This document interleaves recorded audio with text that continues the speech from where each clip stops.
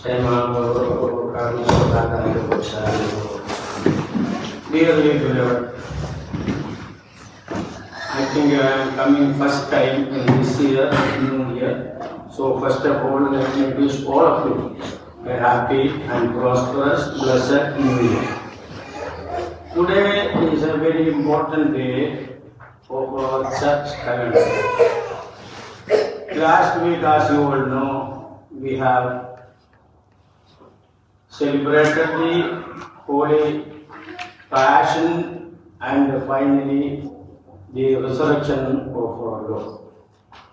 This Sunday is called the New Sunday. Why it is new? Because as it was in the beginning, there are two beginnings for us believers. Number one is the beginning of the creation. And that creation, because of the disobedience of our father Adam and Eve, failed to fulfill the desires that was entrusted upon them by our Lord God. And in order to recompensate or bring back the glory of the lost humanity, the Lord tried many ways. First of all, by reconciling in the sacrifices of the tribal sacrifices. Then it became a priestly sacrifices. And after all that, nothing happened good. Then God appointed some prophets. There also nothing could be done. The more humanity was trying to reconcile with the God, the more they were going away from the God, because the simple procedure and principle is that a sinful human being cannot redeem another human being.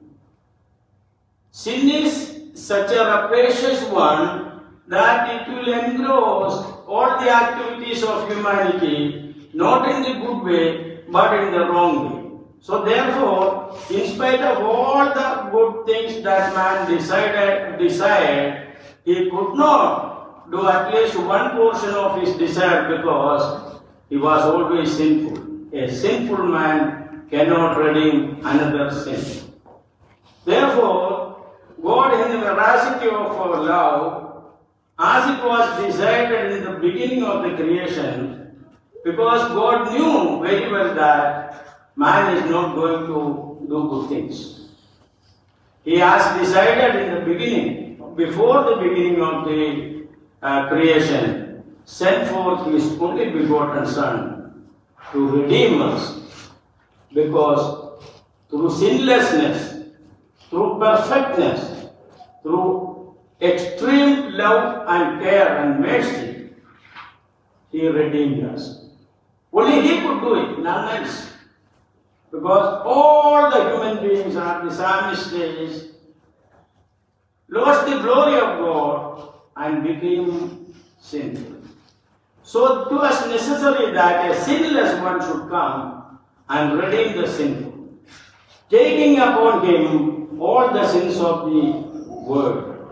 And that is what happened in the crucifixion of our Lord and Savior Jesus Christ. But don't think that He was killed by anyone. Some people say Jesus was killed. It is wrong. He Himself said in chapter 10 of John that no one can take my life.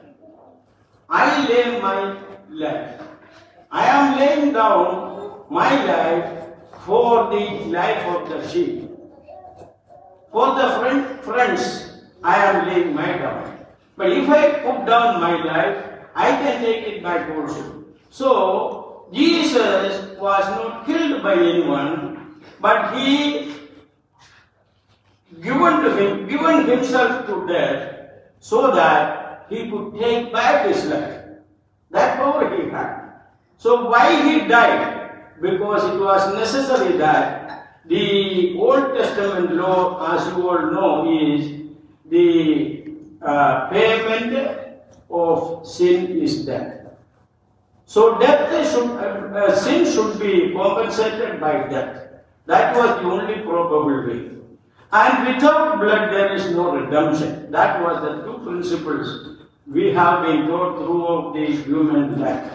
All the tribes, not only the Jews, but all the human tribes, were races and colors, nationalities, wherever they were all poised in these two principles, shedding the blood of the animals and dying for the sin in different ways, but culminated everything into one death, and that is the death of Jesus Christ. And on the third day, he rose again victoriously, and from then we have a hope of life after this life.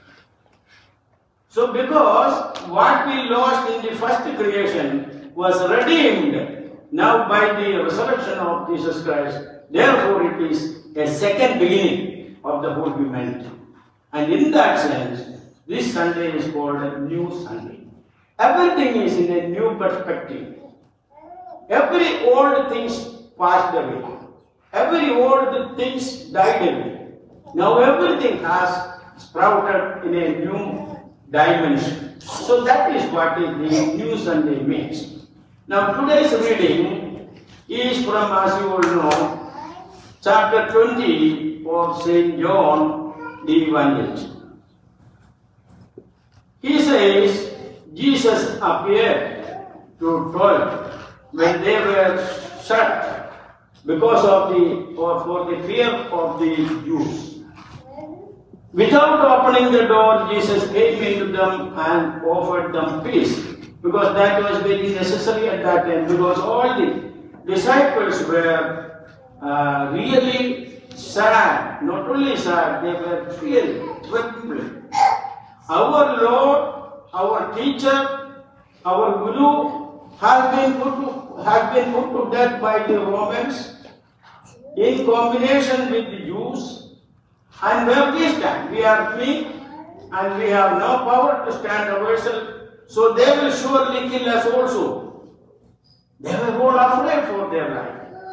And in a disturbed mental state of affair, Jesus Christ is coming and appearing to them, offering peace. Today, as never before, our humanity, our society needs peace. And that is everlasting peace. None other than Jesus can give us. Jesus only can give the sustaining, everlasting peace, which will relieve us, or redeem us, or free us from all the bondages of sin, distresses, tribulations, and all kinds of worldly problems. So therefore, what Jesus first did was giving peace. We all should get peace. In the Holy Kurbana, 4 or 5 times, the celebrant is saying peace. How many of you are really getting that peace? How many of you are really able to shed your fears about life, about the future, about the sickness that is suffering in the houses, or some such other things that brags you in the daily life? How many of us who are getting peace from the holy altar? Think about it. If you don't get peace, then there is something wrong somewhere. So therefore, attend very closely, involve very closely, then only we can enjoy that peace. Now, this day is also called St. Thomas Day. That is another name our fathers gave to this day. Because first when Jesus came, Thomas was not there. And he said, I have to see my Lord. I have to see my Lord. It is a stubborn attitude, with no doubt. It is a steadfast attitude, no doubt. But at the same time, his insistence is another proof that Jesus is alive. The relevance of Thomas' doubt is a created one.